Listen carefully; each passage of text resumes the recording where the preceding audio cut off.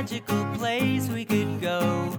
So close your eyes and make a wish for the skies with the angriest, flappiest birds and the seas with ridiculous fish.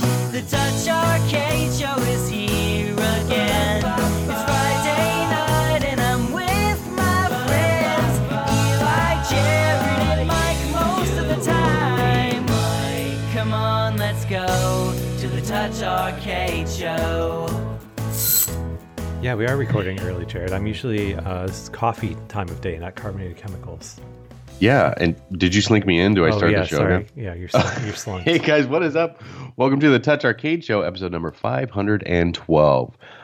This is the slightly early edition. It is 9:30 a.m. for me. What is that, 12:30 for you? Yeah, 12:30 Eastern. So that's what we both still woke up fairly recently, right? Yeah, I stay up like that's one of the things like working from home is like you kind of like lose sort of like the 9 to 5 because like some days I'll just like sleep late and then work until like 11. Yeah. And I don't know, my schedule's crazy. Yeah, well, don't have kids. It ruins it more. It only makes it worse too when it's like my so most of my being on the Eastern time zone, like most of my friends are just like way earlier, right? And so, you know, playing like Call of Duty, like last night I was playing Call of Duty with Brad, and like for him, like, you know, we played until my time, like 2:30 in the morning, which is like 10:30 for him, I guess. Yeah. Yeah. So like early bedtime for Brad, me being like, oh my fucking God.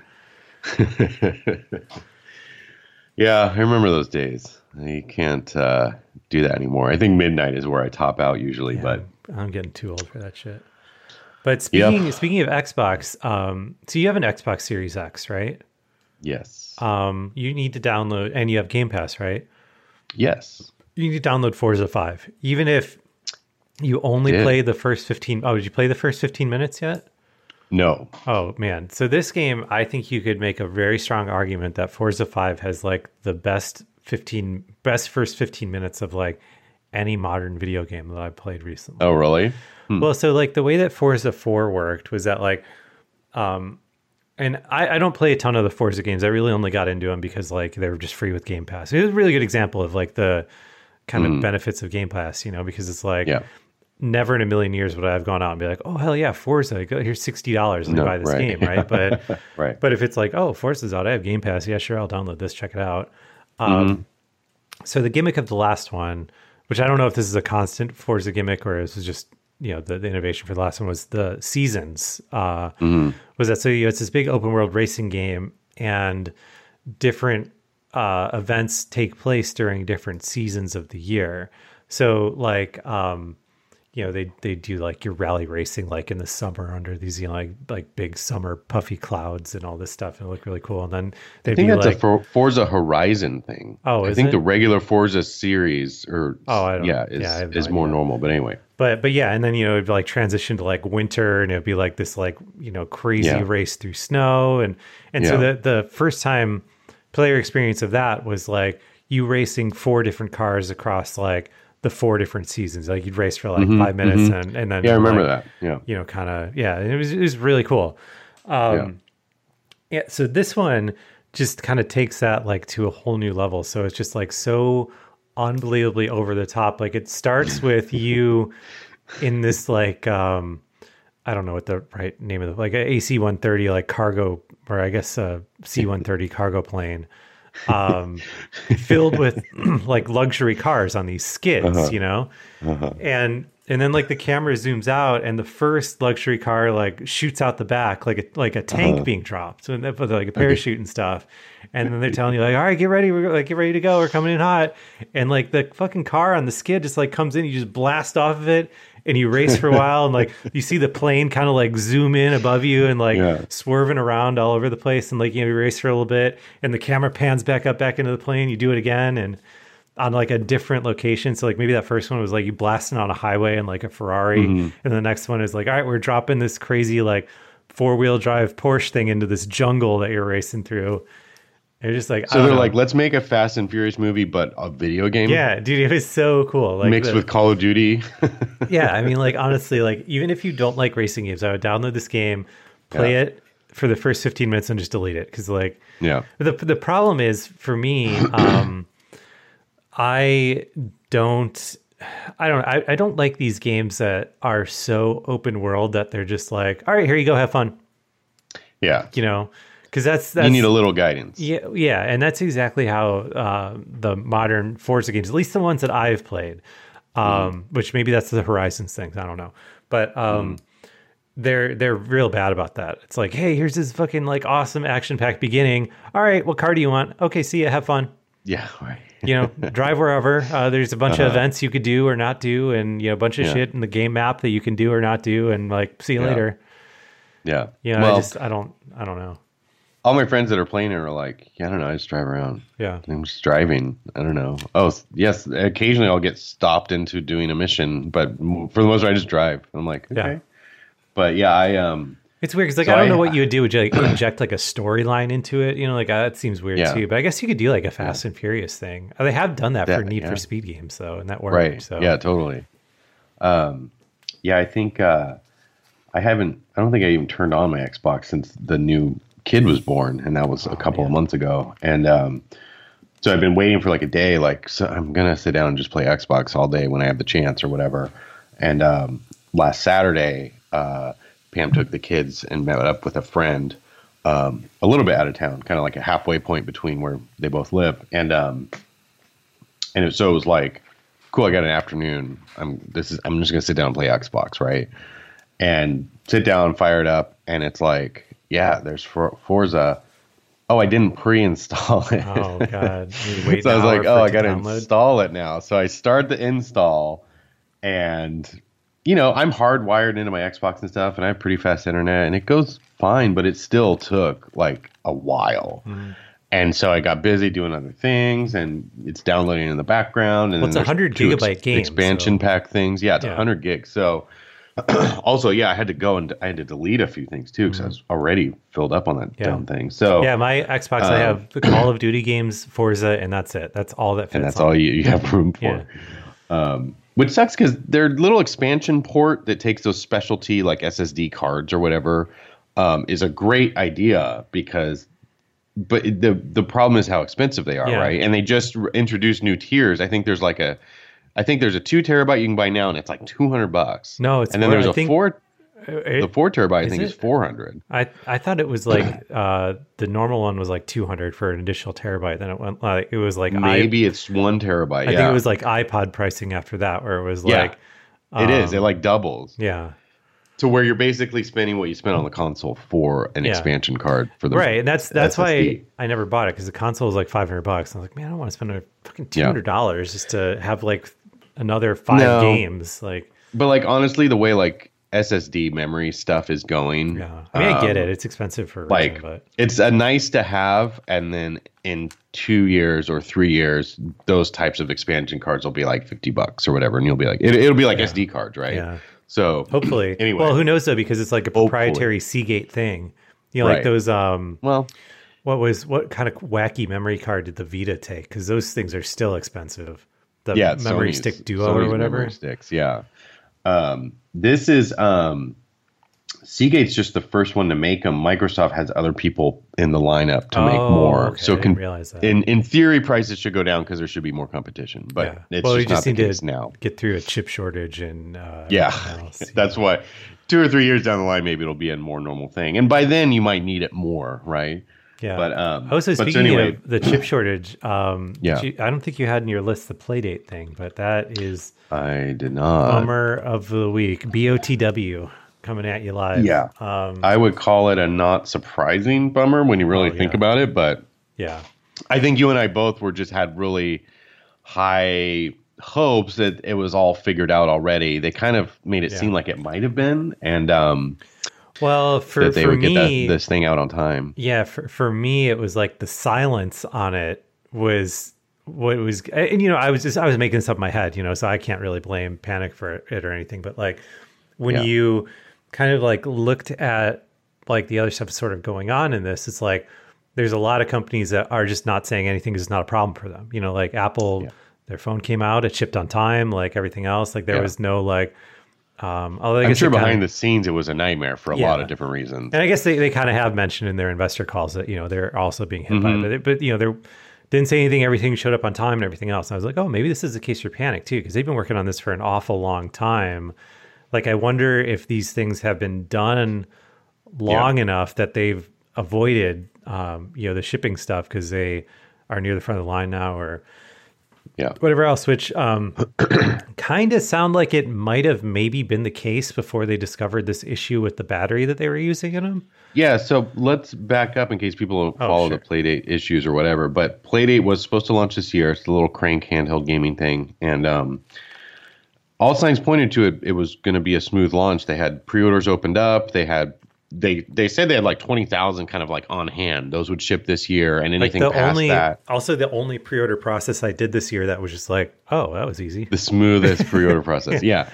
So 20,000 were due this year. The rest were due throughout like next year, starting early next year. It sounded like it wasn't going to be a big delay or anything like that. And it was like they were getting their first batch like really soon, and after that, it was just like as they arrived. And so that was all. I think the pre-order took place in July or something like that. And so kind of nothing since then. And everyone's just been like, it's getting close to the end of the year, like, what's up?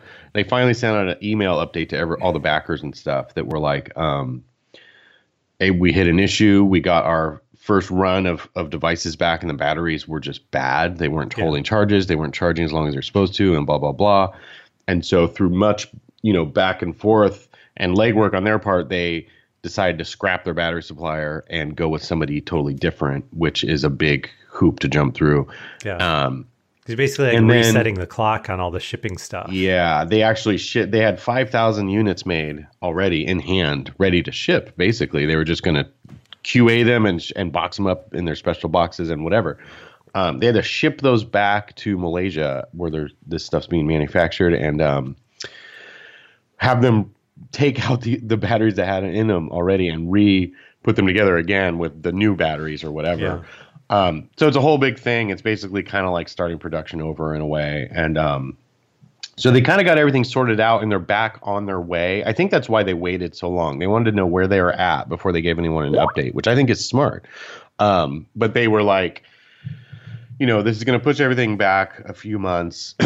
Now the first 20,000 are going to be like the beginning of next year. And then beyond that will be throughout the year. And a lot of people, they mentioned like the 50,000 mark, which is like crazy. They sold that many, but people in that range and people that are like pre-ordering it right now or whatever, you're looking at like this time next year. I guess it's like really good that they discovered this, because like I can only imagine the absolute total nightmare it would have been if it would have been like, holy shit, like we shipped 5,000 of these and every single one of them is bad.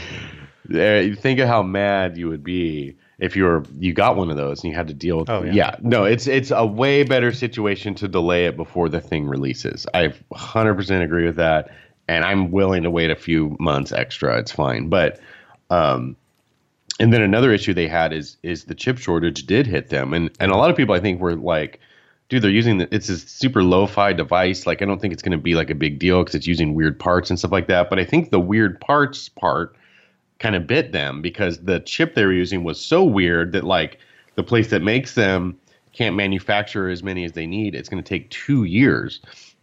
And so they also had to do a switcheroo with what the chip they're going to be using is. They sourced a different one. So at some point during that production of the 50,000, at some point in time, it's going to switch over to making it with this different chip, and it shouldn't be different to the end user, but it'll be kind of interesting to see. Yeah. Kind of like the Switch OG and the Switch like slight revision that came out or whatever, to see if there's any kind of differences between the two or whatever. Yeah. So I'm in the, I lurk around in the Playdate Discord, and like one of the, I don't remember if it was one of the Panic guys or just someone that like knew a lot about electronics engineering was explaining this. But basically, so they, there's all these different ARM processors that basically do the same thing, are more or less identical, but they come in like a bunch of different varieties, so it's like the same processor, but like slightly different pinout for a bunch of different uses, right? So I guess what they're swapping for, the guy like looked up the part numbers on on DigiKey's website, with DigiKey being a electronic like part company. And like the processor they're using comes in a bazillion varieties, and they're just switching which kind of like flavor it is, but it should be same instruction set, same speed, everything else. It just kind of like is a slightly different size. Yeah. So I don't know. That's cool. I think it won't be a big deal. Yeah. It'll just like require like a slight rejiggering of the actual like circuit board itself, but it should be functionally identical. Yeah. So So whatever. And then so the play date's pushed back, and that's kind of a bummer. That was definitely something I was looking forward to playing by the end of this year, you know. Well, now that like, particularly with the Steam Deck getting delayed, because originally I was like, oh man, it sucks the Steam Deck's delayed, but whatever, Playdate's going to be here soon. So right, something to goof around with. I guess we'll have our Zelda Game & Watches. No delay there. I guess so. But the Steam Deck I was going to mention is kind of similar. Q2 now. Q2. I was thinking, originally it was like, oh man, we're going to get those kind of soon. Then they pushed it back to Q2 of next year. Man, that blows.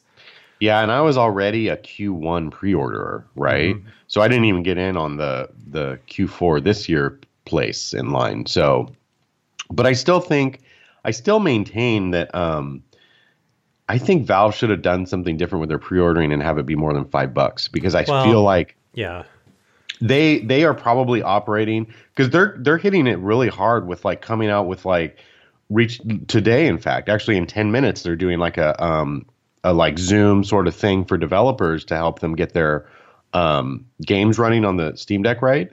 And like a whole QA session and stuff like that. And so it's like, and then they have that whole like rating system they're adding to Steam that'll tell you, oh, this game runs great, we tested it or whatever. And they're essentially like saying, we're going to go through every Steam game in all of Steam and give it some sort of rating on how it runs on the deck, so you know.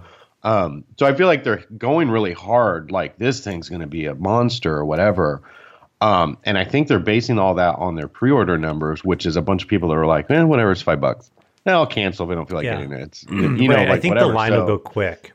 Like once it I think a lot of people, when the time comes to pay the piper for real, are going to be like, whatever, I don't care. Yeah. I mean, I guess it depends. If or the not. Early I could be reviews, totally wrong, but yeah, I think it all depends on like the early reviews, and I think that's why they're going so ham on this like Steam certification stuff. So because like originally it wouldn't have surprised me at all if the early reviews were like, like there's a short list of games that work really good on it, but it's kind of the experience is so and all that. So like if they basically like delete your ability to say that, it's like, no, dude, like a lot of stuff works on it, and they you can just, if you stay inside of the Steam Deck certified listing on Steam, like it's fucking awesome, and everything else, like at that point, like I could see maybe not that many cancellations. And I really think that this thing has huge potential for like just retail as a whole if it really takes off, because like remember, to pre-order this thing, like you really had to know like it was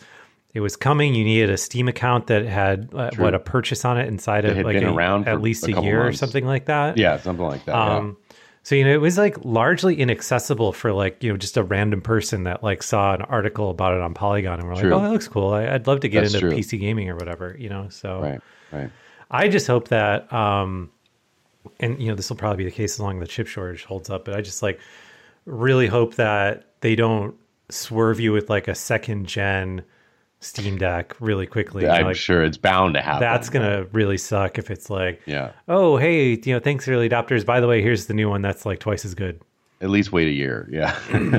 I think there will be a big market of people that's, if you see someone playing it in the wild, be like, what's that fat Switch? And you're going to be like, oh, it's a whole PC. And people are going to be like, oh, I want one. So but I also think the key to all of this, as someone who really didn't mess around with PC gaming until I got the Win Max last year, and then got a real crash course on how crazy it is. Your average person, like, it's hard for your average person to get into PC gaming for a lot of reasons, right? Well, particularly like right now. I mean, goddamn, dude. Like I've got right now for sure, but like my PC. I mean, just in general, it can be a very complicated thing. Games cannot work right. You got to put in a lot of your own time to figure things out. You got to have like a tinkering gene, right? To want to tinker with something. And I mean, I even feel as like simple that's as not like a tinkering with like video settings to get your game to run good on your computer is like Yeah. so different from like pop the disc in your Xbox. Cool, you're playing. You know. Oh, totally. Which is what I think most people would prefer. Like that's the baseline for mainstream appeal, right? Yeah. It's like put in the thing and it works, and that's a big thing. Not like, hey, can you go like edit this .ini file to make this value be different so that the game will actually load up and like like you're not gonna. Most people aren't gonna deal with that sort of thing. So I think Steam's big hurdle right there is something that they are aware of too with their Steam OS updates and stuff like that. They're like, we want this thing to kind of be like a Switch. Like you open it, it's a store, and you scroll through it, and you look at the games that you already own. It'll tell you if it runs good or not, and whatever. So instead of like, yeah, it's PC. I don't know, do what you got to do with it and figure it out on your own. And part of that is a good thing about PC gaming that a lot of people like. There's a cool community behind, like, people that run games and figure out how to get them working their best and, offer that advice to other people and stuff like that. Like, that's a neat aspect of it, but it's not a mainstream appealing thing for your average person, I think. Right. So anyway, I hope the Steam Deck will pull that off and just be like basically a Switch, but a PC. Yeah. I think the other potential it has with like real like mainstream adoption is like games on Steam are so cheap. Compared to I mean, like, God, the amount of stuff I have in my library that I bought as like either part of a huge bundle for like $10 or less, or like a couple dollars is just crazy. It's really nuts. And then if you look at, I think it's like the Steam DB website or whatever, that'll give you like the price history of things and stuff. And so I have like a huge wish list, and I'll even something will go on sale for like a very reasonable price, and I'll be like, oh, that game was $20 and now it's $7. Should I buy it now? And it's like, let me look at its history, and it's like, nope, it's been $3 before. I'm waiting this one out or whatever, which is kind of sad. But I have enough games on there already. Like, I will never play through my library of Steam games. And now with the Steam Deck, kind of coming, I was like, looking at stuff like the Halloween sale, and like, ooh, what can I get for like $5 that I might want to play in the future? Which is exactly what I've tried to stop doing on the Switch, where it's like, me too. Not spending money on these dumb games. Yeah. So I don't know. I think there's always, I mean, people like us, I feel like that mentality, and it is a mental thing that happens to you. That's like, this thing is on sale, I need to get it. But I think with like people like us that are adults and have jobs and disposable income, it's like, okay, if the time really comes where you finally actually get through your backlog you already have, and you get to the point of that game you don't own yet that you really want to play, then just buy it whatever the price it is, right? Yeah. But like collecting these things on the cheap, sometimes that makes sense, but I feel like there's a certain point where you got to be like, dude, I am never going to get around to playing this. Why did I just buy it, even though it's $8 instead of 30? That doesn't really help me. You know what I mean? If I'm still not going to get around to playing it, so it's definitely a problem. I did have to rein that in on the Switch really hard, and Steam is 10 times worse. So it's so much worse with that stuff. So I mean, who am I kidding? I'm going to sit around playing a Zelda Game & Watch more than any other system I own. So well, the crazy thing is, like, I already have all the games on Zelda Game & Watch. I both own the cartridge version and have it on my dumb little emulator machine. So arguably the Game & Watch is probably the worst way to play those. Maybe, I don't know. Everyone's kind of, have you seen all the impressions of it online and stuff? People seem to like it. No. It lets you pick different aspect ratios for the Game Boy game, which is a big point of contention. Don't want their stretched out Game Boy games. Yeah. So it's cool. Lets you play all the different versions of the different languages and stuff. It's pretty cool. So I'm excited to get mine. Except that we're going to be out of town this weekend. It's supposed to come on Sunday, so hope it doesn't get stolen. If it does, I hope they really are as easy to come by as it seems. You have a Ring doorbell though, right? That watches your front door. Like, why don't you just turn that thing on like maximum sensitivity? Although you're going to get people walking on the sidewalk then, I guess. But I don't know. I had to dial that thing in to not get crazy. We have like a tree in our front planter too that blows. It's a palm tree, so it has big leaves, and anytime it would blow, it was like thought it was a person. So I had to really dial the zones down or whatever. But I think it's okay now. The problem with Ring is that it's like hit and miss. Like sometimes it just doesn't alert you, and I'm like, I can't figure out why. So what I find to be really annoying about I really like my Ring setup. I mean, I think it's like an insane value for what you get. I mean, like for what I think it's like $100 a year or whatever for crazy. the security system with cellular backup, like all my cameras, like all this other stuff, like it's fantastic, right? But what annoys the shit out of me is, and this might have changed, I don't know, I haven't checked in a while, but like, so it seems like you should be able to set the granularity of the alerts for stuff based on the status of your alarm system, right? Like if I'm at home and my alarm is not active, like I don't give a shit about camera alerts. Like I don't care. Like 99% of the time it's catching me walking around or whatever else. And like, I just don't need that on my phone. But like, if the alarm's on, then sure. Like I really want to know if it like sees that there's a person wandering around, but it's not, it's like all or nothing on that unless they changed it, which I should check. I don't think they have. I think it's kind of that. It's like you want to know when there's motion or you don't. Yeah. Or you want to be recording full time, which I don't want to do that either. So yeah, it seems like such an obvious thing that like I don't and like the way that you can kind of get around it is the one thing you can do is like turn off your cameras based on the status of your alarm. Like, so we have a camera in our house that doesn't record video unless we're not home. And like, you can do the same with all of them, but I don't know. I kind of like having the cameras because like I've, just like done stupid shit or like my dogs have done dumb stuff that I've been like, oh, let me pull the video on that. Cause it was kind of funny that happened. So I don't know. Yeah. I don't know if it's actually a thing you can buy yet, or if it was just a concept, but, Ring, which Amazon bought Ring a while back, right?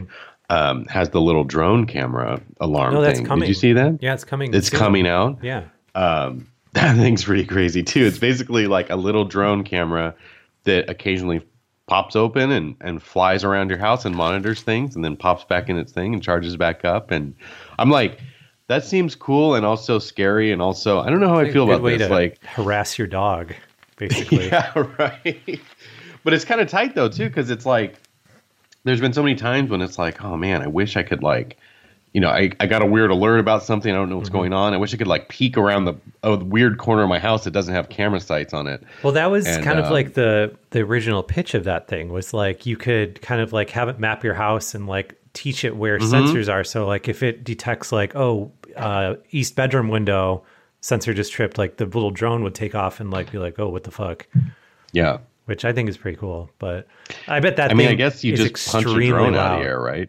Right, like, don't you think that it would be like unbelievably loud because those drones are not quiet, like because they move a lot of air and. Yeah, I don't know. Is that going to matter? Well, I mean, it's just going to freak my dogs out. That's why I'm not. Oh yeah. But I have a crazy Comcast story for you if you're interested in that. Everyone loves Comcast, the number one company in the world for customer service. Right. So I was having issues with my internet a couple months ago. The Comcast, like the worst Comcast problem is an intermittent Comcast problem, because it's like, like you might be able to convince them to come out, and then they come out and they like run their dumb little diagnostic tests. Everything looks fine. Yeah, I don't know, looks fine. All right, see ya. And I'm like, okay, yeah, it looks fine now, but like, it is not fine 100% of the time. I've had that problem. And the problem is like we work from home and do like video shit like this like all the time. And when your shit goes down for like 30 seconds, it's mega disruptful. Particularly when it's like 30 seconds every 15 minutes, it's like, right.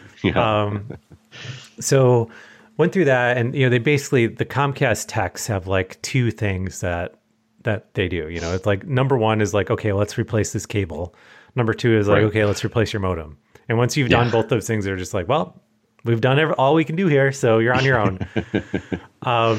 So they did both of those things last time I came. And like what's interesting is that the person that runs the cable, at least in my area, I don't know if this is true of all Comcast areas because it seems like they're run differently based on region. But so for my area, the Comcast guy in the Comcast truck is not the person that deals with the actual like cables and wiring and stuff. It's a third-party contractor.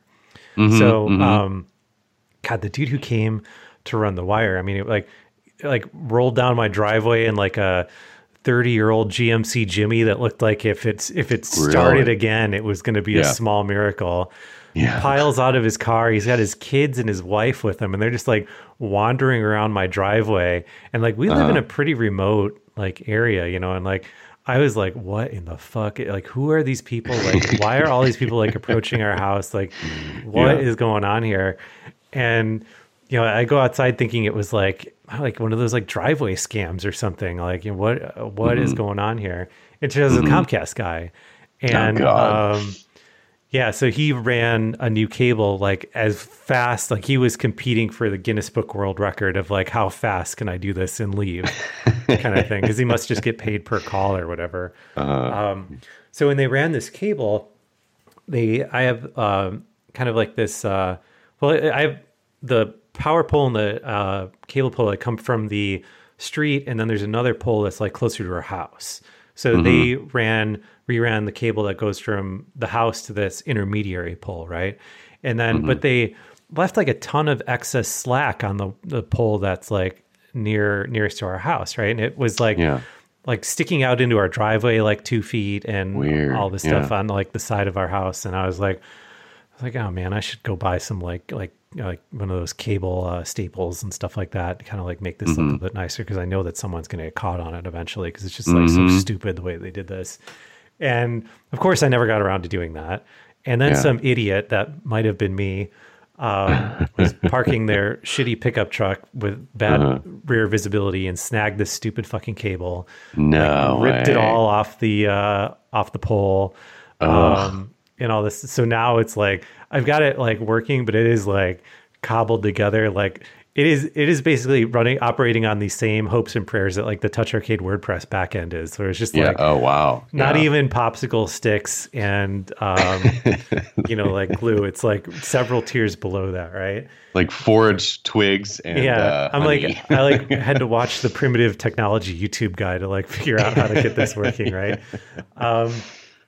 So, you know, I call Comcast, I'm like, hey, the guy that installed it last time did it super stupidly. Like, I knew it was going to be a problem. It finally is a problem. Like, you know, can you guys come out and just fix it? Because like really all that needs to happen is just like someone with the right crimper for the coax cable just needs to like cut the ends off and like make it right and, you know, staple it up correctly and all that stuff. And, so, you know, no problem. They're coming on Monday, which was surprising that they're coming that fast. But, you know, kind of, it seemed like they kind of, you know, like a cable down thing is kind of, you know, I guess moves them faster, right? So, and then like, so not long after I get that appointment book, I look out the window and I see the Comcast truck is parked in front of my neighbor's driveway. And I was like, oh, I'll go grab the mail and, you know, just be like, hey, dude, you know, like, I don't know what you're doing, but fix this thing real quick. Take you literally 1 minute to do, as opposed to driving out from wherever your dispatch is on Monday.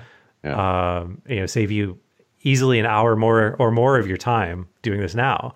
And this guy, I like also explained, I was like, hey, I just need you to like fix the ends of this cable. Like they got stripped because they got yanked by my car and like all that stuff. And this guy looked at me like I had just made the stupidest suggestion, like the dumbest thing that he has ever heard in his entire life. This guy do 1 minute of extra work. And it was just like this dumbfounded, like, did you really just ask me that? To just do something that's not on my schedule while I'm sitting here in my truck listening to AM radio in this like remote court in rural Tennessee. I am not surprised at all that that's the reaction. And he was like, and I was like, you know, I told him, I was like, hey, dude, I have an appointment on Monday to fix this. I just figured I'd save you some time, you know, like, and he's like, oh, I don't work Monday. I was like, okay, well, whoever comes out then, I was trying to save them some time. And then I was like, okay, well, you know, I don't know if you're like on lunch break or whatever, like, you know, if you just let me borrow your like coax crimpers, like I can just go fix this myself. I mean, I know how to do it. I just don't have the tool.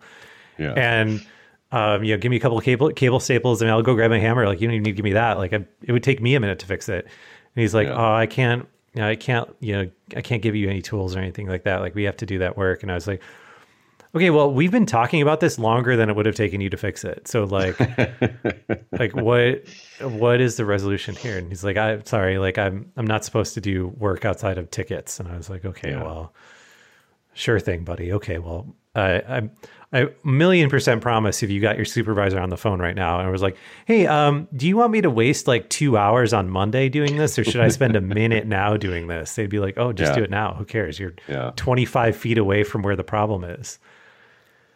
But, as somebody who used to work at a copy machine servicing place and was responsible for sending techs out in the field to fix copiers, I don't know that they would care about wasting 2 hours on Monday.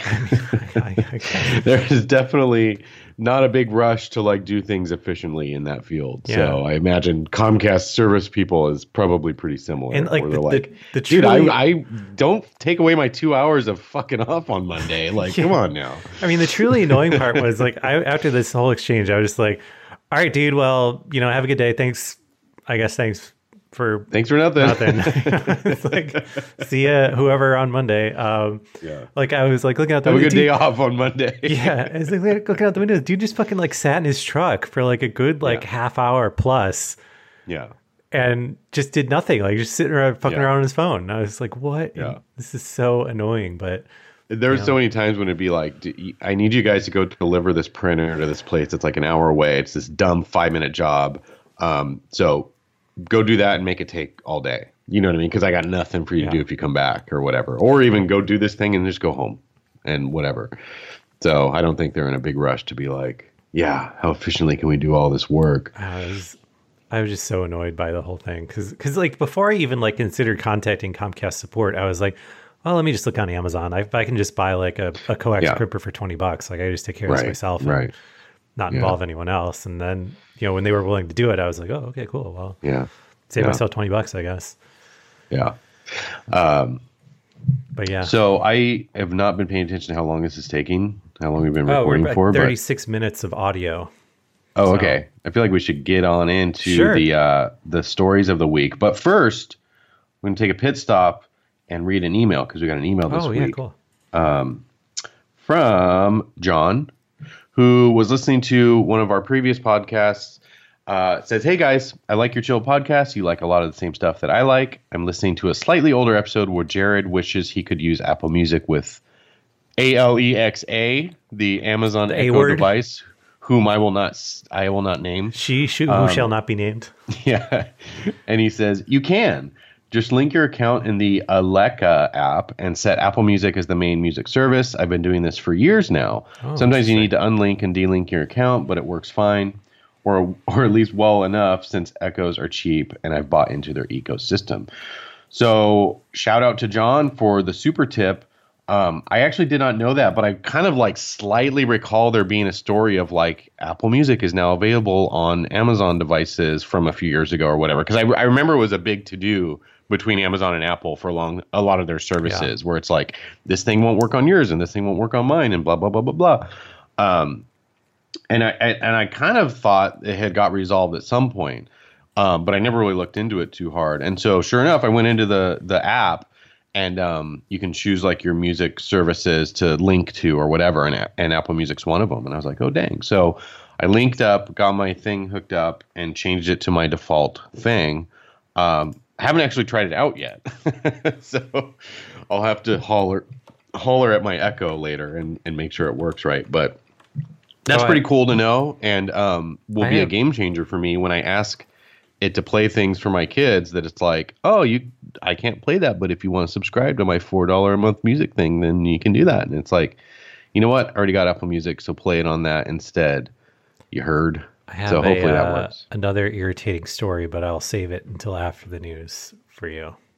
So okay. Another irritating story. Okay. It's of the same flavor of a Comcast story, but with a different, equally awful company.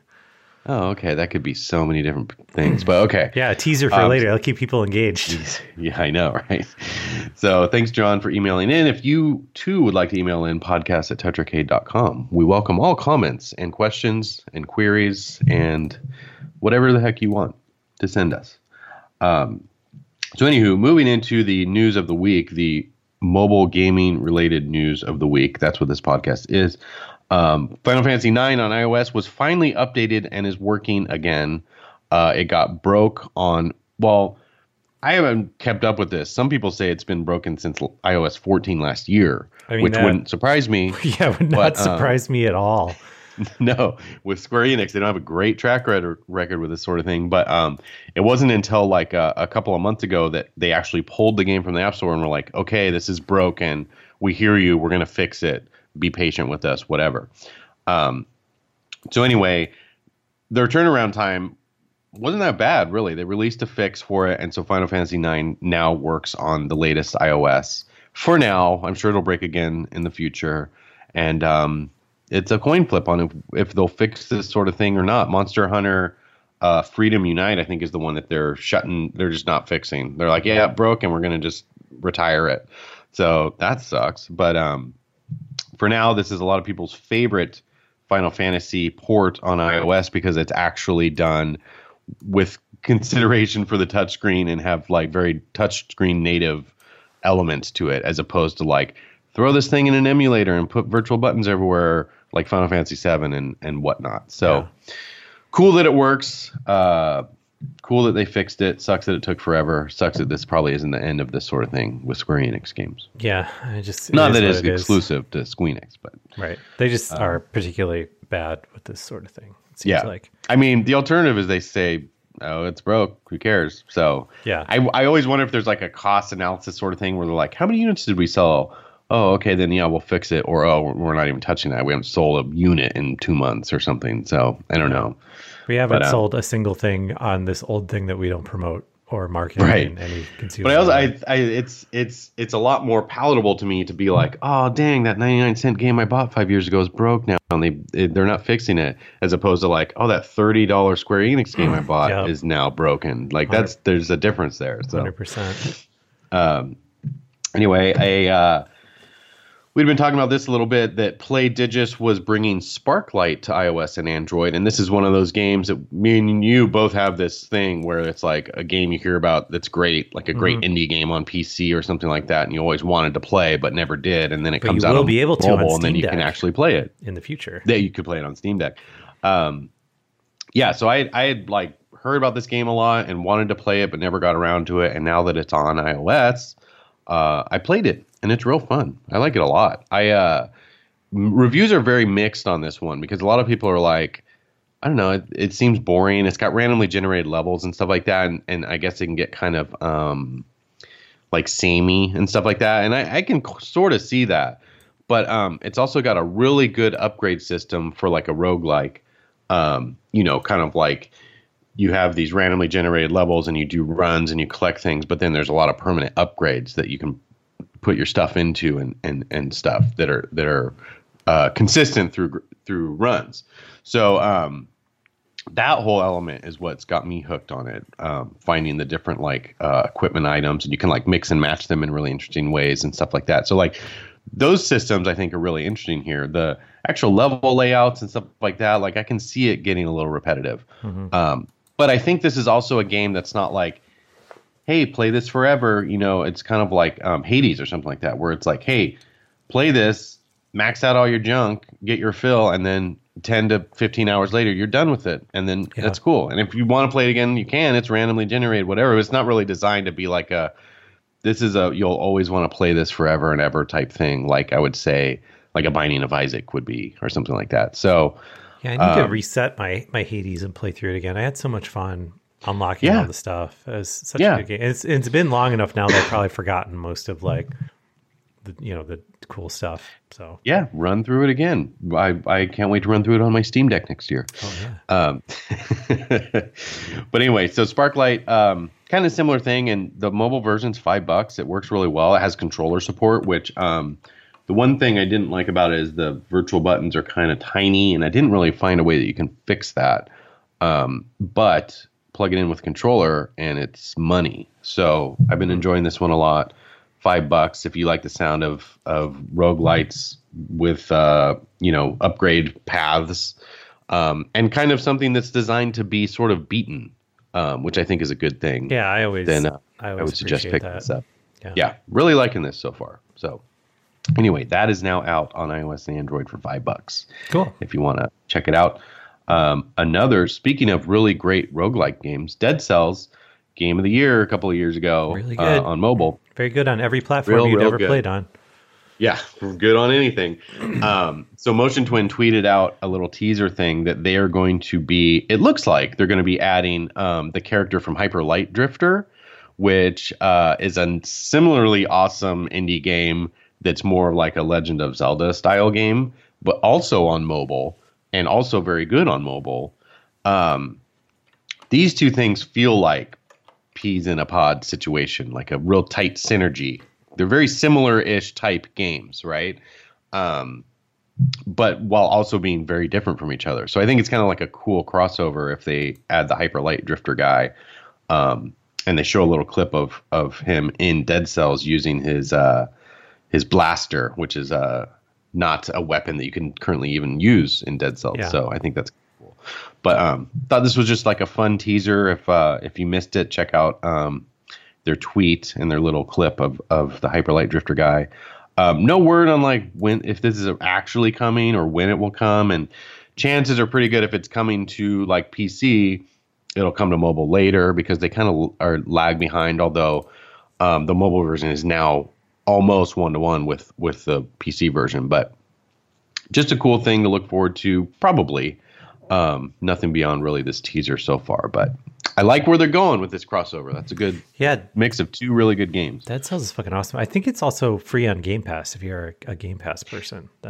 What, Dead Cells? Yeah. Yeah. I know it was. I think it might be one of the games that rotated out, maybe. Just rotated out last month, but I'm not totally sure about that. But buy it on any platform you can. Surprisingly well on mobile. Works surprisingly well as a mobile game that you can just hop into for a few minutes. I love it.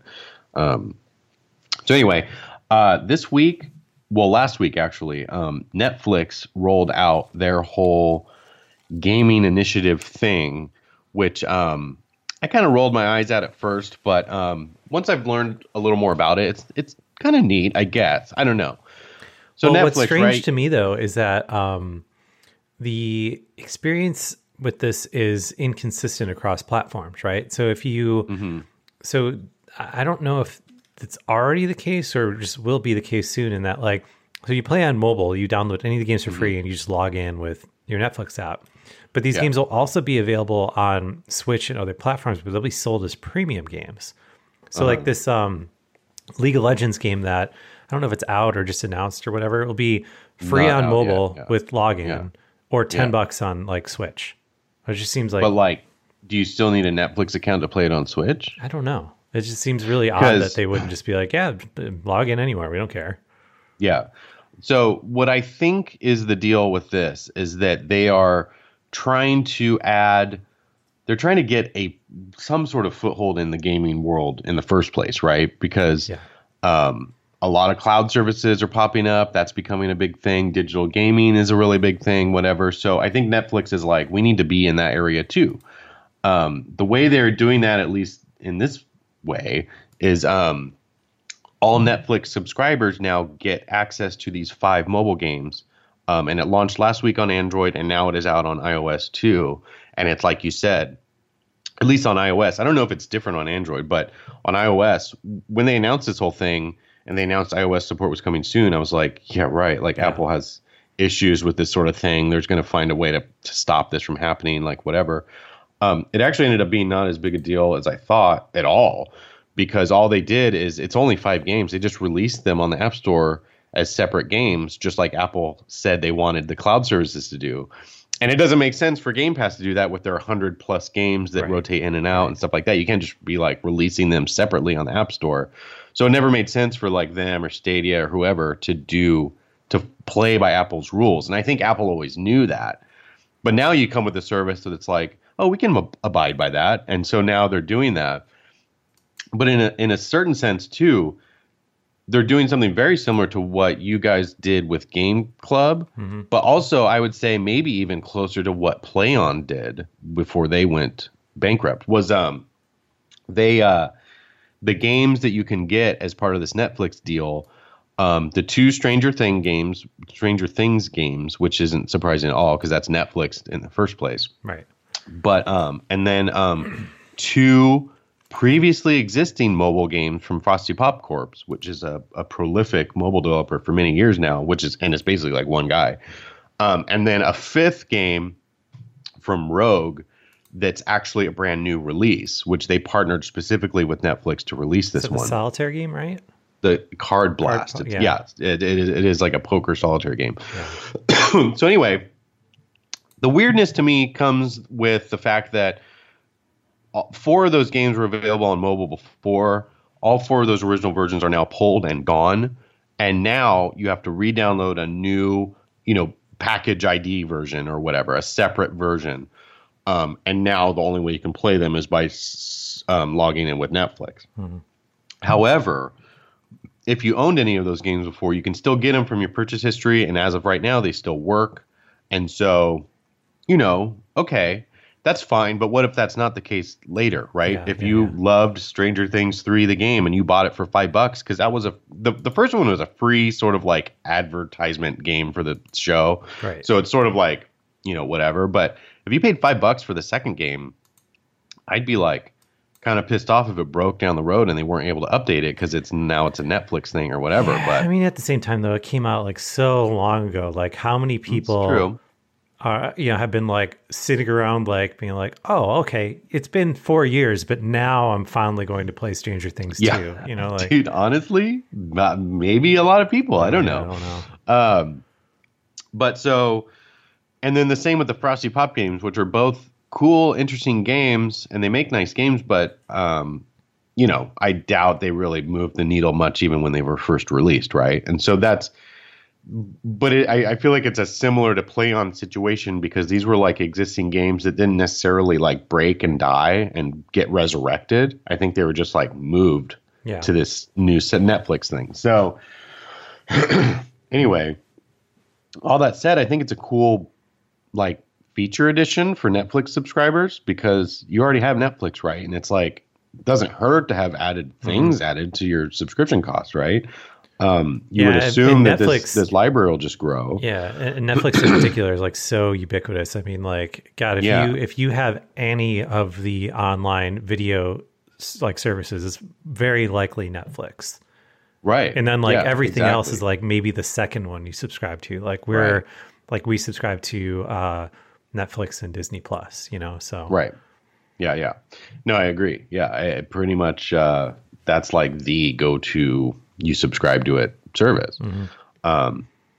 So it's cool. It'll be interesting to see what more games get added to this or how much of a big deal this thing becomes, or if Netflix tries to get into like publishing games elsewhere or whatever. And like you said, this League of Legends game, which is the only game that's been announced as coming to Netflix when it comes out. It's the only upcoming game that's been announced. Everything else was already, like I said, pre-existing games. So, but I think it won't be any different than like if you bought Stranger Things games on Steam or something like that. I think those are still just there, right? Yeah. Or on Switch or something like that. So I think it'll be kind of the same situation where it's like, the League of Legends game, you go buy it on other platforms, but if you want to play it on mobile, it's part of this Netflix thing, and you just get it for free. Yeah. So speaking of Netflix and League of Legends and stuff, the show Arcane that they just released, is everyone's talking about fucking amazing. I mean, really? Like truly, just like out of this world.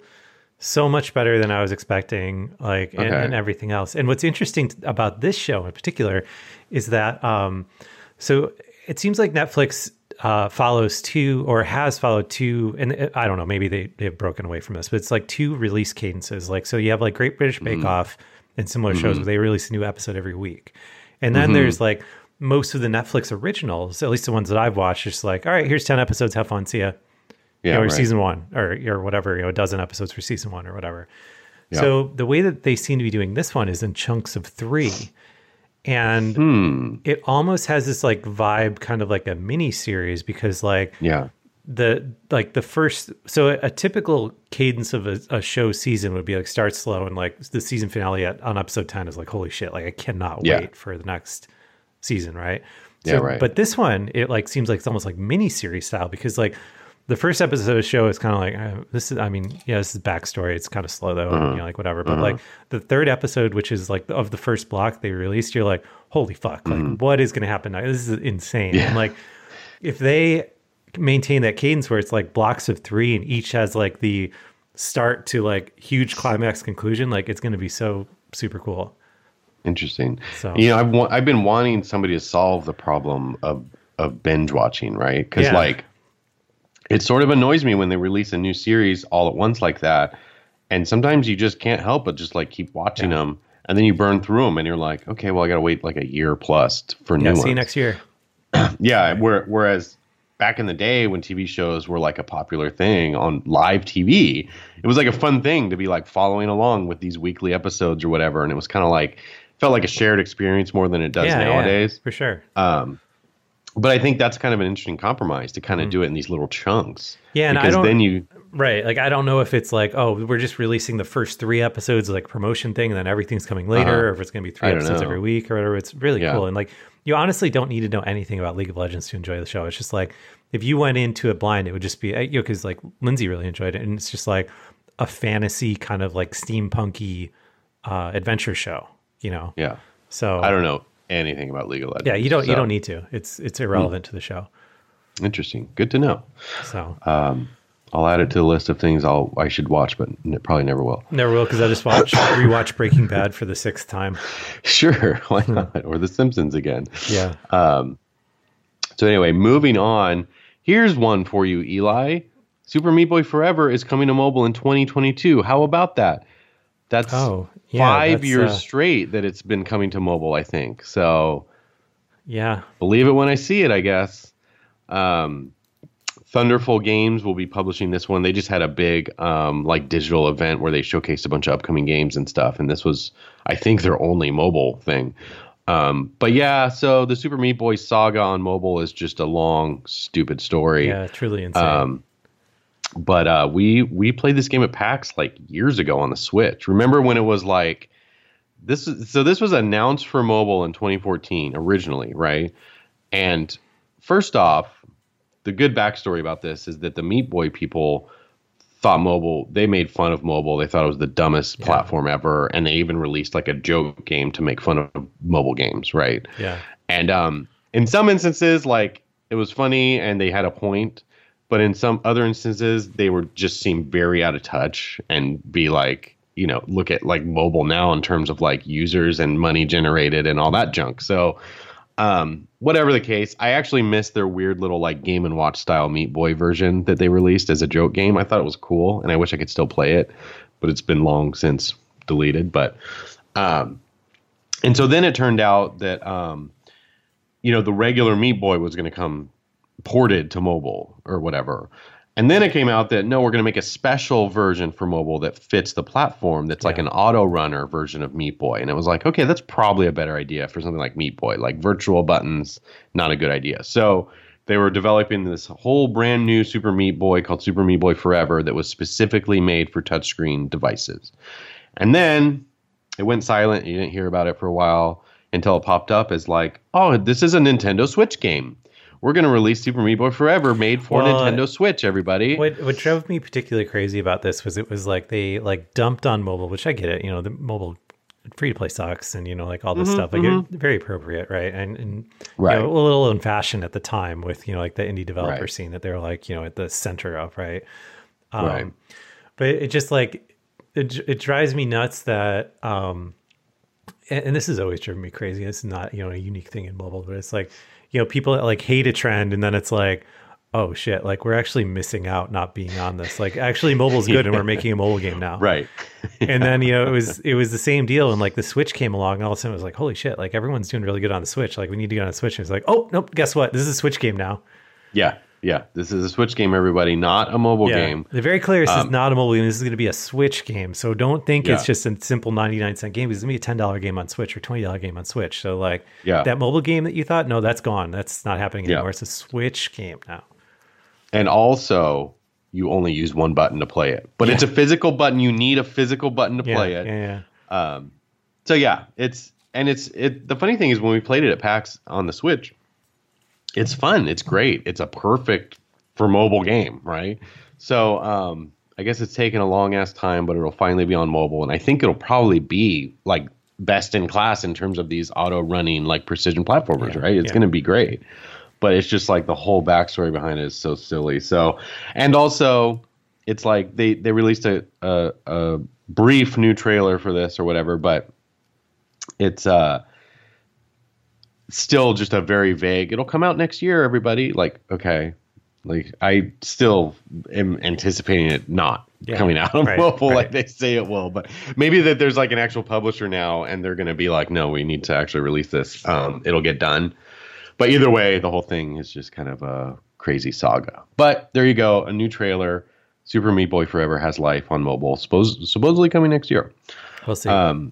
We'll see. The last thing I had to talk about this week, I'm including the Switch Arcade Roundup from yesterday because it includes Grand Theft Auto, the Trilogy Definitive Edition. I'm surprised it's a $60 thing. Yeah, I think, well, Sean, oh, that's funny. He actually edited in that these versions are shit and suck and are bad, so hold on. But also, he makes the case of like, if you look at it, comes with 3 games. I get it. Yeah. And if you look at these games as being $20 a piece, it's not too crazy, right? But I also was, when they announced this thing, I was like, cool, it'll be like $30. Like, yeah, I'll buy that. You know what I mean? So yeah, a full $60, whatever. But that's still that is harder to swallow given the reception it has gotten so far, which is that, holy crap, these things are a mess. Total mess. Have you been looking at anything online about this? No, because I was just like, I'm not going to buy this. I played those games a million years ago. I don't need to play them again. Like, you know. Dude, they are bad. Like, shockingly bad in so many different ways. And not just on the Switch. PC version, Xbox One, or Xbox, PlayStation versions, everything is bad. And, you know, a lot of this stuff gets overblown because it's like, oh, this one clip of this really bad thing is getting a lot of traction. But overall, the game's, you know, fine, whatever. Yeah. I think that's kind of the case. Like, yeah, you can play through them or whatever. But the stuff that's bad, you're just like, how did you screw that up? Yeah. Like, how did you make it that bad? Well, so what's interesting to me about this whole thing, and I need to be kind of vague on this because I don't know how much I'm supposed to actually talk about. But like, I've got a game that I'm working on that it's kind of sort of based on an older game that we have all the original like assets for the first version of it that are kind of like, they're just old, you know, because it's an older game.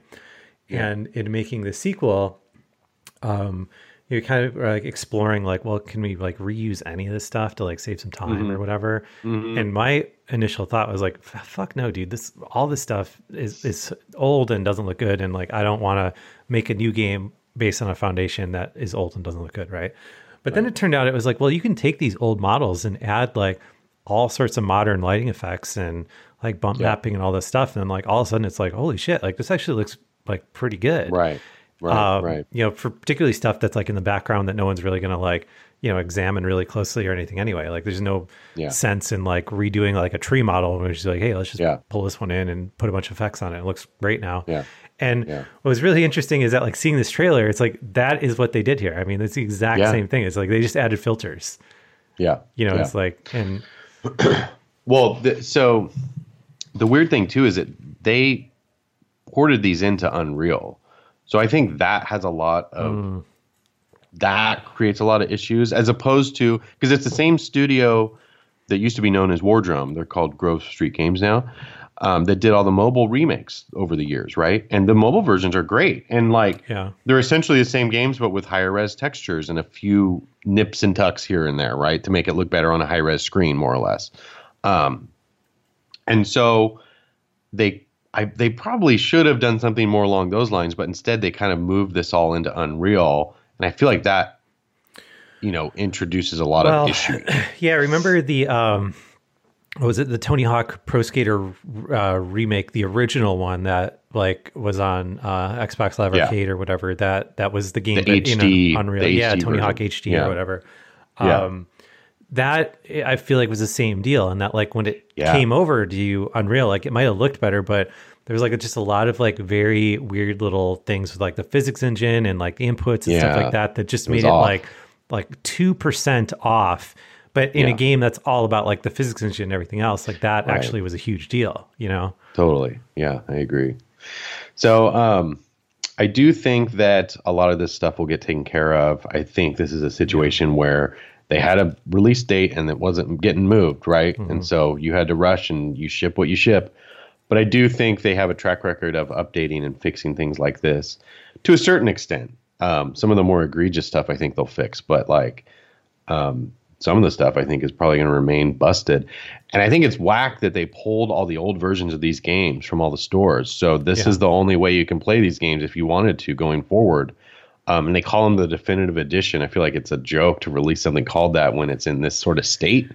And especially bad. The Switch version, I guess, is especially bad. Like no shadows, like a bunch of really bad texture work and stuff. So I feel like the Switch was the money place to play these types of games. Yeah, bad Switch ports have been really pissing me off lately. Like I was really super stoked for Disco Elysium because like that's one of those games like perfectly falls in that category we're always talking about. Oh, dude, it's so bad. Really? Like because it's so Disco Elysium is this kind of like detective adventure game kind of thing, and you know as you know you play it plays a lot like adventure games that you're going to like different locations, picking up items, like using those items somewhere else and stuff, and you know, in doing that, you change environments a lot. Like every time you fucking open a door, it's like, all right, well, I'm going to just go make dinner because the load times are so long. Oh, God. That's crazy to me that a game that runs off carts or is a downloaded game needs to have that much loading happen. Mm-hmm. I think, man, the early days of the Switch, the first few years, it was like, wow, I can't believe this runs on Switch. But I feel like the last couple of years have been like, I can't believe the Switch can't do this right. You know what I mean? I feel like it's time instead of the OLED Switch, they really should have been like it's Switch Pro time or Switch Plus or whatever, something that has a little more horsepower. Because we talked about this, I think last week. It's an outdated chip when the Switch was new. Yeah. So it's just extra outdated now. Yeah, Disco Elysium was just so frustrating because I was like the first like hour or two I played of it, you're just like inside one area, and I was like, holy shit, like, this is so cool. Like I really like this game. I've never played anything like this before. It's a lot of fun. And then like once you get into like the actual game where you're like going through doors all the time and all this other stuff, it's just like just truly awful. And it's such a bummer that it was released like that. Yeah, and I think of these Grand Theft Auto games and I think of how fun they've been on mobile over the years where it's like, man, it plays really well for a touchscreen game, but it's also like fun to just hop in and go cause havoc for 5 or 10 minutes and then be done with it or whatever. I feel like that would translate so well to the Switch.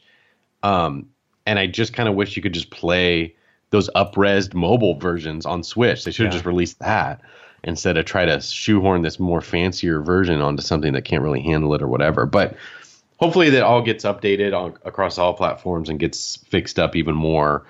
But definitely disappointing, especially in light of the fact that you can, unless you're going to go pirate the PS2 version, you can't play these any other way now. Right. So yeah, it sucks, but you know, what are you going to do? Also, this is coming to mobile, the definitive trilogy, whatever. It's coming to mobile. They said Q2 of next year. So that also makes me think is that their original target for having this thing the way they wanted? But they knew they had to release on all the other platforms first. But mobile was the one they could be like, it's coming later. Who cares? Yeah. I mean, it's a good question. And by then, is it going to be like a good version that you're like, oh, cool. I'm glad to buy this now. Yeah. Yeah, I don't know. It's interesting timing. I don't know, man. It just is unfortunate, I guess, more than anything else.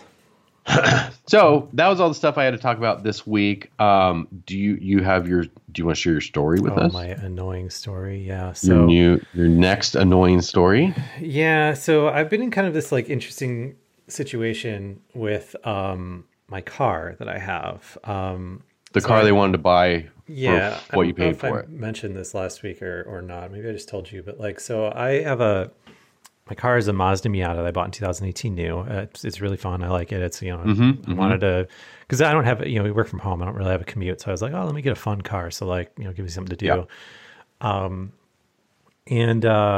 Well, wasn't that also like a a knee jerk in a sort of way because of the Tesla situation too? Because you had pre-ordered a Tesla and then it came out and it was kind of a disappointing thing. And you're like, dude, I got all this money saved up. Yeah, no. And I was like, I was going to buy a Tesla Model 3 and it was like, just nonstop issues and stuff like that. With like the early ones and like, body panel gaps and like people having all sorts of crazy problems. I was like, oh, fuck it. I'll just buy something else. And, so now because of the chip shortage and everything else, like my Mazda dealer near me has not seen a Miata in 6 months. They don't know when they're getting new ones. Like no one's getting rid of their used ones because they're, particularly in our area, like it's you can drive these cars with the top down like for a lot of the year, so there's not a big reason to get rid of them. But when they were like, hey, we're going to give you more than you paid for your car 3 years ago, it was like, oh shit. Okay. Well, this like seems worth considering. So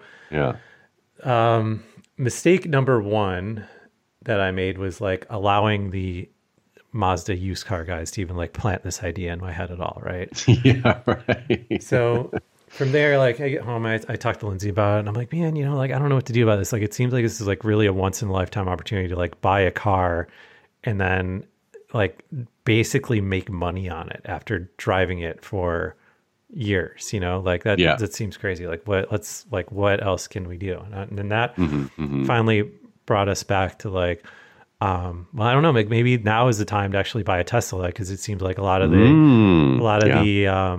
kind of like things, a lot of the reasons why I didn't buy a Model 3 have been like largely remedied now. Like they don't really have like the QA issues as much anymore. And like the charging infrastructure is really good and all this other stuff. So, and particularly like, and they're expensive, but I was like, well, if I'm like fucking getting all this money for this car, like that kind of like, it knocks it down a lot. Yeah. Like it makes like a big difference. Particularly like if you have a really valuable trade, because then like, you're not paying tax on the money that goes into the trade. You're only paying tax on like what's left over. Right. So it's actually gonna be like really affordable to finally get one of these things.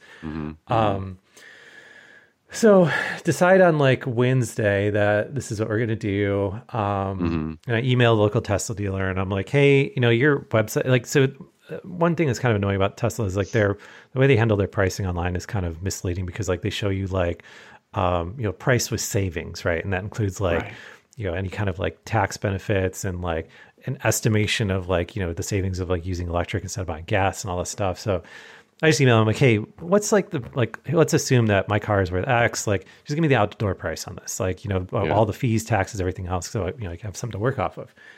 And they were like, okay, here you go. They sent me this like quote over and stuff. I was like, okay, cool. That's great. Let me just, let's schedule a test drive. Like I work from home. My schedule's super flexible. We can get up there ASAP. So I want to make sure that like Lindsay doesn't hate the car before like I commit to buying it. I want her to drive it.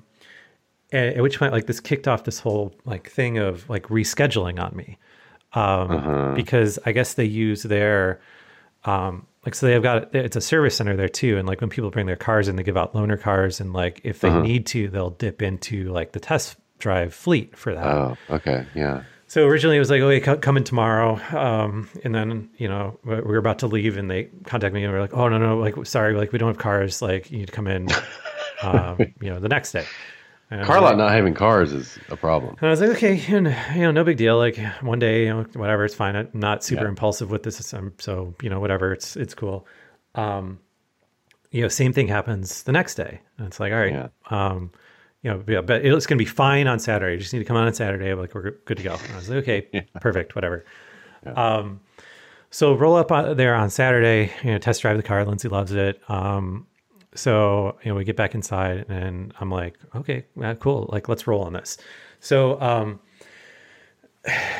this is, and then this is where things like really get off the rails. So like, what we found in all of my kind of like, experience with like working with Tesla is like the type of person that works at Tesla is the exact kind of person that you would think would work at Tesla. Like like mid-20s kind of like aspiring tech bro that thinks Elon Musk is like the coolest person on the planet and is also a realtor and involved in like 2 different MLMs and is a bartender at a speakeasy on the weekends and like that kind of person, right?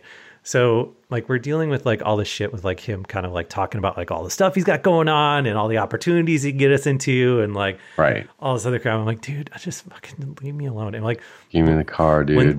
Lindsay makes fun of me because like I am like is like flies on shit with like these kind of people with me. Like I don't know what it is. You are. But it's like I will be out in public and like, you know, they'll like see like the shoes that I'm wearing or like, you know, the fact that I'm like wearing a Supreme hat or whatever. It's like these people just like come to me and I get ruthlessly made fun of for it because it's like, I am like, it's like how I attract homeless people. Yeah, no, it's really like I am like the coolest person for like a 22-year-old, just random tech bro white guy, right? So, but anyway, so I ordered the car and everything else. It's gonna take months for it to get here. And so you have to put a $250 non-refundable deposit down, which is fine. You know, like I knew that was the thing, and you know would have done that when he sent me the initial quote and stuff. I just kind of wanted to test drive it first, just in case like Lindsay was like, "Oh, I hate this," and I would have been out like $250. So we go through all that, and like I'm looking at like the confirmation stuff in my email. And I'm like, hey, you know, this is the numbers are a little bit different on here. Like, I just kind of want to like reconcile like where we're getting this like extra like $1,100 from, because you know, at the end of the day, like when you're buying something as expensive a car, like $1,100 is like, you know, whatever, but it's still $1,000. Like $1,000 is $1,000. Still want to know, yeah. And you know, I was just kind of like trying to figure out like if we got the tax estimates wrong or whatever. You know, it's this like big thing of like trying to figure out like where like the math differs between the two of these, because it seems like pretty in line. It's just like more expensive. And so it turns out that Tesla will just like randomly increase the price of their cars. And really? Because and this happened on like Friday of that week, you know, so the price of the car went up $1,000. And so I'm just thinking like, you know, once we finally figure this out, I'm like thinking like, oh, well, I like, surely they'll just honor like what they told me 2 days ago. I mean, like we've been in this like email back and forth and, you know, like have this whole to do with like test drive and like them pushing me off and me reiterating like, hey man, I just want to like sit in the seat of this car and I'll buy it. Like, and so I'm like, so you would think that there's something that like they would just honor that original price that they told me, right? You would think. That is not the case. 100% not the case. I am not surprised. So yeah, this dude's like, yeah, I don't know, man. We got no control over that stuff. And I was like, can we like talk to the manager or anything like that? Because like, this seems really crazy that you quoted me this price like 2 days ago and it's different now. And like, it's $1,000, but at this point it's the principal. Right. And that's kind of the thing is like, so they get you in this position where it's like no win across the board because it's like, okay, well now if I decide to walk away from this, like I've made a $250 non-refundable deposit. Yeah. So it cost me $250 to be like, fuck this, dude, I'm out. Like, this is skeezy. Like, but it's also like an extra $1,000. And like, the crazy part is like, Tesla as a company, like anyone making cars right now is so backed up that like, they don't give a shit if I walk. Like if I walk, they keep $250 and it's like, all right, well, we have a list thousands of people long that want these. Right. So like, you know, fine. If you don't want it, okay. Yeah. We don't care. You are definitely not in the driver's seat in this situation. No. And what's been interesting though is that like, you know, amongst like my social circle, like we're like the weirdos that don't have a Tesla, you know, and that's been the case for years, you know, like it seems like everyone we know in California has one, like most people we know have here have one. And people are in like two camps with these fucking cars. And like the first camp is like the person that, you know, just went to Tesla.com, ordered online, like had the touchless delivery. They just like drop it off on your driveway, you know, say, all right, here you go, buddy, have fun. You know, you drive it, you never have issues. And like the whole process is like magical. And now you have this car that just like showed up at your house that doesn't take gas anymore, that gets like an effective like 150 miles to the gallon and like, you know, all this stuff. And it's just like the coolest thing ever. And you're a huge Tesla evangelist because like, you know, the whole thing went Everything great. Was so great. Yeah. And then there's the camp of people that has needed to have like literally any contact with Tesla as a company. Yeah. And they just fucking hate it. But they love the car, you know, so it's just like this weird. How similar is that to Apple? Right. And like, that's like the exact parallel that I was going to draw is that like, it reminds me so much of being an Apple fan now because it's like, you know, if you wanted a smartphone, I mean, like the iPhone is just the phone to get, You know, like unless you Right. want to kind of like noodle around with Android and stuff, like there's other options, I guess. But like, I'm of the opinion that like I wouldn't buy anything else but an iPhone. But at the same time, like Right. fucking Apple has like jerks you around so much now on like every customer support opportunity. Yeah. Like that thing that like blew up on Twitter this week where it was like the guy had Apple Care Plus and like really scratched the shit out of his screen. And Apple was like, oh, sorry, this isn't damage that we cover.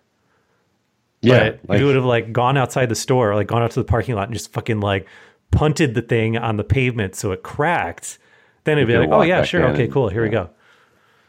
So stupid. And it's just like, Yeah. you know, these companies just like get so big that they have these policies that like probably make sense on Yeah. paper, but in practice just kind of like leaves your customer base walking away going like, what in the Yeah. fuck is going on here?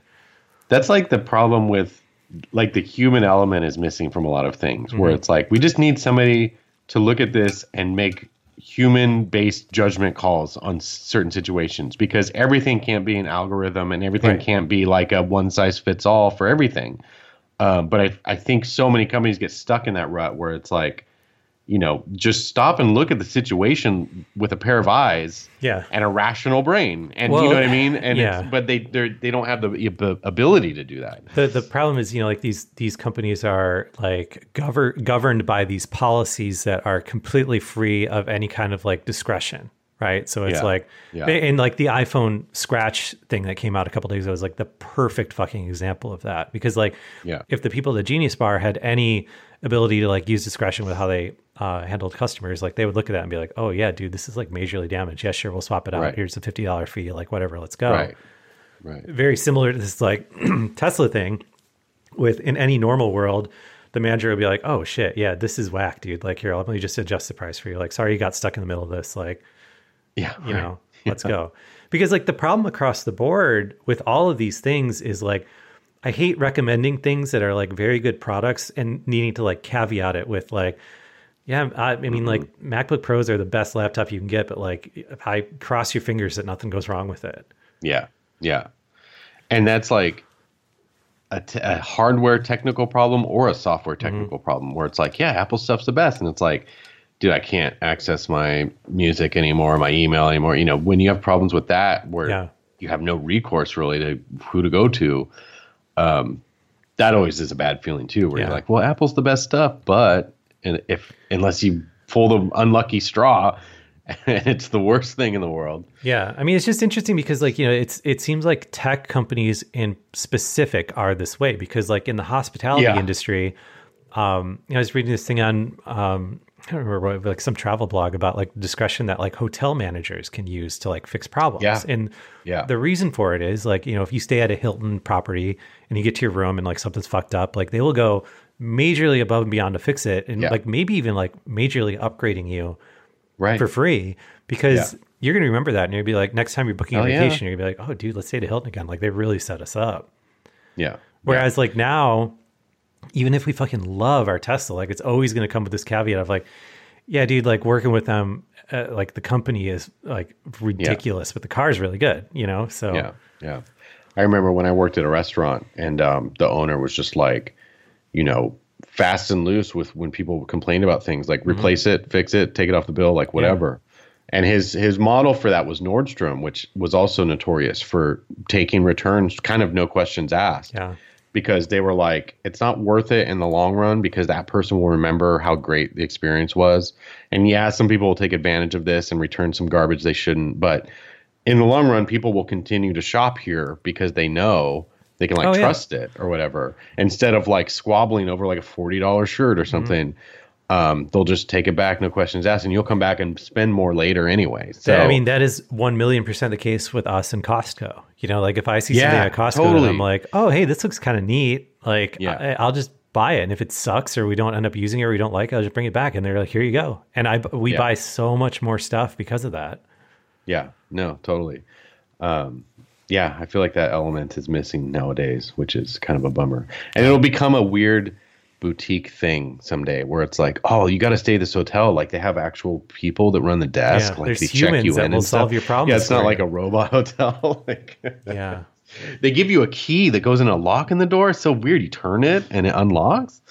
Yeah. I mean, like I was already like really on the fence of like the Tesla thing because Elon Musk is such a douchebag. And I'm just like, man, I really don't want to support a company that has that dude at the helm. But at the same time, like I really want an electric car, and like everyone else that's making them is just like inferior to. That's pretty much the best one to get. Yeah. I agree. It kind of like get you in this spot where it's like this no-win thing. It's like, all right, well, do you want to, own some shithead that doesn't care if you exist or you buy his product at all?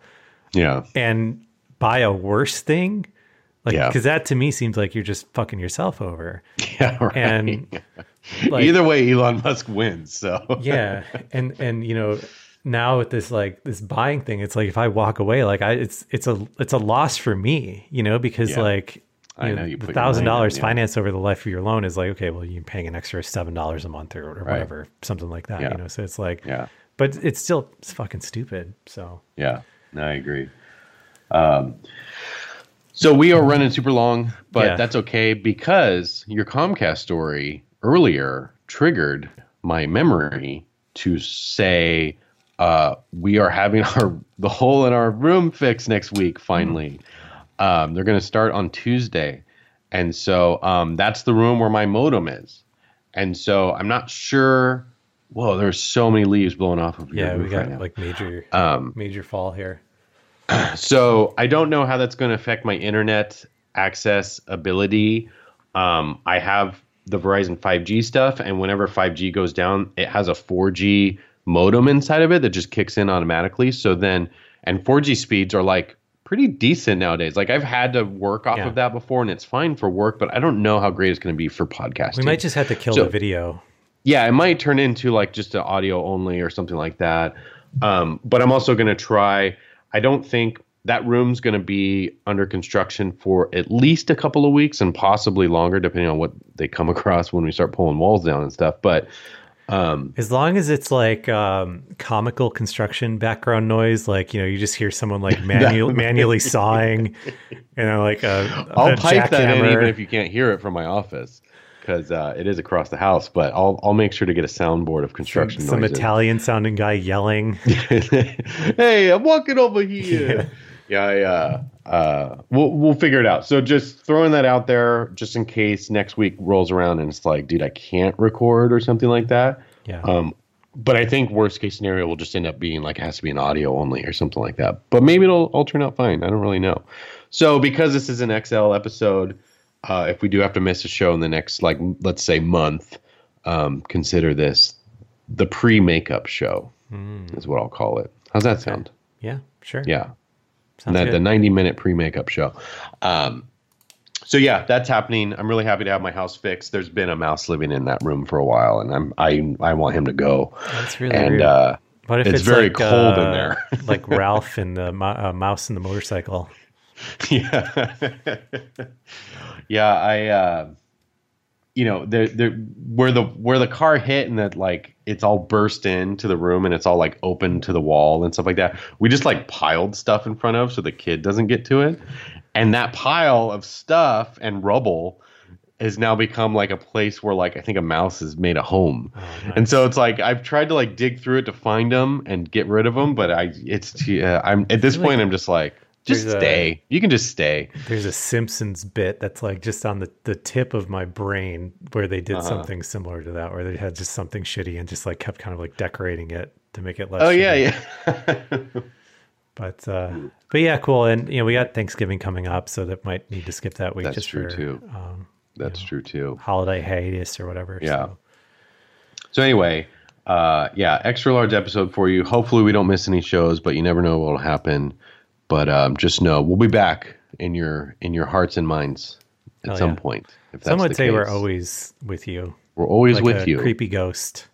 Yeah. For 10 plus years, we have been with you, which is still crazy to me. So thank you, everyone, for listening to this week's episode. And as always, Touch Arcade is primarily supported by you guys, our listeners and our readers and our viewers. So if you like what we do and want to see us continue doing it, please check out patreon.com/TouchArcade, or you can do your Amazon shopping by hitting up toucharcade.com/Amazon first, and we'll soak in your sweet affiliate money for anything you'd be buying anyway. No extra cost to you. What a deal. Yeah. And like I Cool. said earlier, shoot us an email. Thanks again to John for emailing us. podcast@toucharcade.com. Just to say hi or ask a question or do whatever the heck you want with emailing us. Do it. So with all that, thanks again for listening, and we'll be back with another episode of the Touch Arcade Show next week, ? Or maybe later. Yeah. All right. See ya.